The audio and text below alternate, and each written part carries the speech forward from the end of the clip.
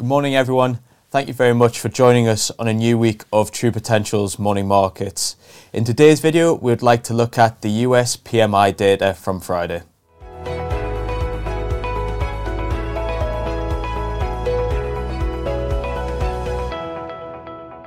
Similar to Friday's Morning Markets video, where we looked at the PMI data from Europe and the UK, we want to do something similar in today's episode, but looking at Friday's data from the United States. The PMI data in the US is very similar to that within Europe and the UK, where we get data from the manufacturing and also the services side of the economy. Now, that trend followed what we saw within Europe and the UK, with the manufacturing side of the economy displaying contraction, whereas the services side, which is the larger part of the economy, experiencing expansion.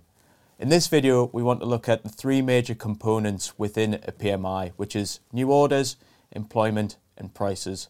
So if we start with the new orders side of things and looking at manufacturing firms, they reported that increased efficiency had led to higher output from those firms. However, the demand environment had deteriorated, so new orders were actually weaker.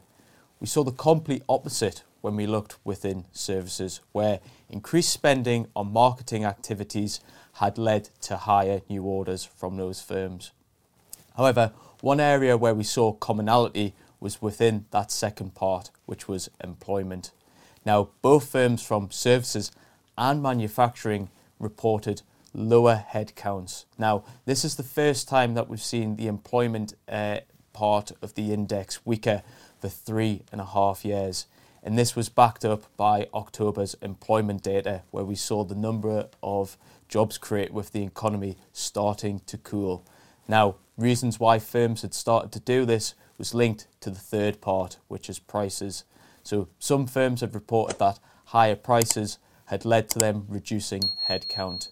However, when we've looked at this component, we see that output prices have increased. So firms are looking to charge consumers more. But on a positive note, some firms had started to report lower input costs. That had come from A, lower employment side of things, and B, lower raw material costs and energy costs. So that's supportive for firms' margins. That's all we want to cover in today's video. So thank you very much for watching, and we'll catch you in tomorrow's episode.